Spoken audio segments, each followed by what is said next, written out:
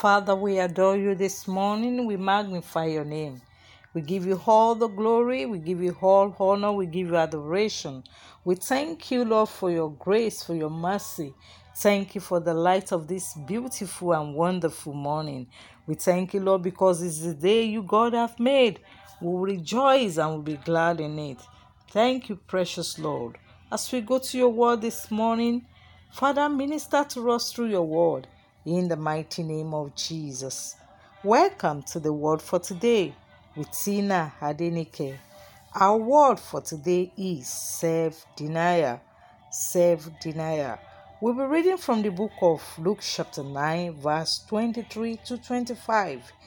But I'm going to read verse 23 because of our time.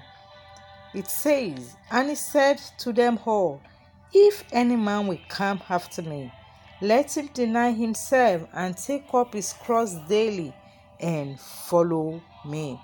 What is self-denial? Self-denial is a refusal to comply with a request. Self-denial, therefore, is the refusal to comply with the desires of the body, which may not necessarily be beneficial. Self-denial is not something that we talk a whole lot about these days, but I'm convinced that it is the key not only to our eternal salvation, but also to our ability to continue to follow Christ and move on through our lives, becoming more and more like Him every day. Self-denial in Christian life is a deliberate decision to abstain from everything that is ungodly, refuse and reject whatever does not glorify God. As born-again Christians, there are checks and balances that should be placed on our Christian lives to avoid living lives like unbelievers.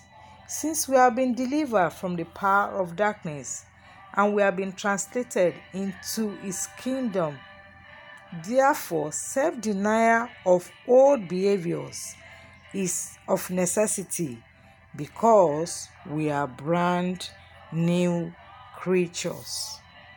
2 Corinthians 5:17 says, "If anyone being in Christ is a new creature, behold, all things have passed away, all things have become new."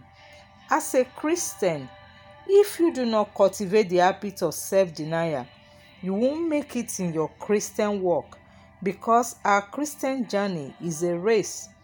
By denial of self, Jesus does not mean to deny oneself of something. It means to renounce self, to cease to make self the object of one's life and action. Self-denial is simply a way of coming to understand that we do not have our own way. This involves a fundamental reorientation of the principle of life.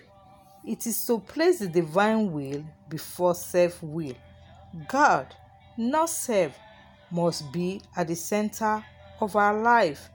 This is something that is especially difficult for the average human being.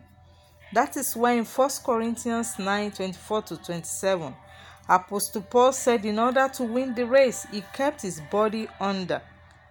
Under what, you may wonder? Apostle Paul kept his body under his spirit. As long as your spirit man is in charge, you are safe and will easily live the life you have been called for. Self-denial also means knowing your worth, yet ignoring it for the purpose of God's kingdom. I like what a writer of a song says about self-denial. We are much more comfortable with words like self-fulfillment and self-actualization than we are with the thought of self-denial. The songwriter George Matheson Hymns says, "Make me a captive, Lord, and then I shall be free. Force me to render up my sword, and I shall conqueror be. I sink in life's alarms, when by myself I stand. Imprison me with thy arms, and strong shall be my hand. Lastly, self-denial means we must be willing to say no to anything that is contrary to God's will for us. This includes anything contrary to the Bible. I want us to pray this morning. I want you to talk to God. Say, "Oh Lord, anything in my life that is dragging me to hellfire, oh Lord, deliver me in the name of Jesus." Lord, anything in my life that is dragging me to hellfire, deliver me, oh Lord, in the name of Jesus. I want you to talk to God. Say, "Oh Lord, help me to see self-denial as a required daily sacrifice for living right."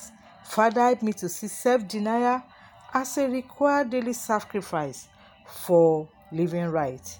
As you have prayed, so shall it be in the name of Jesus. I remain your host, Tina Adenike. Stay blessed. Remember, Jesus is coming soon. Shalom.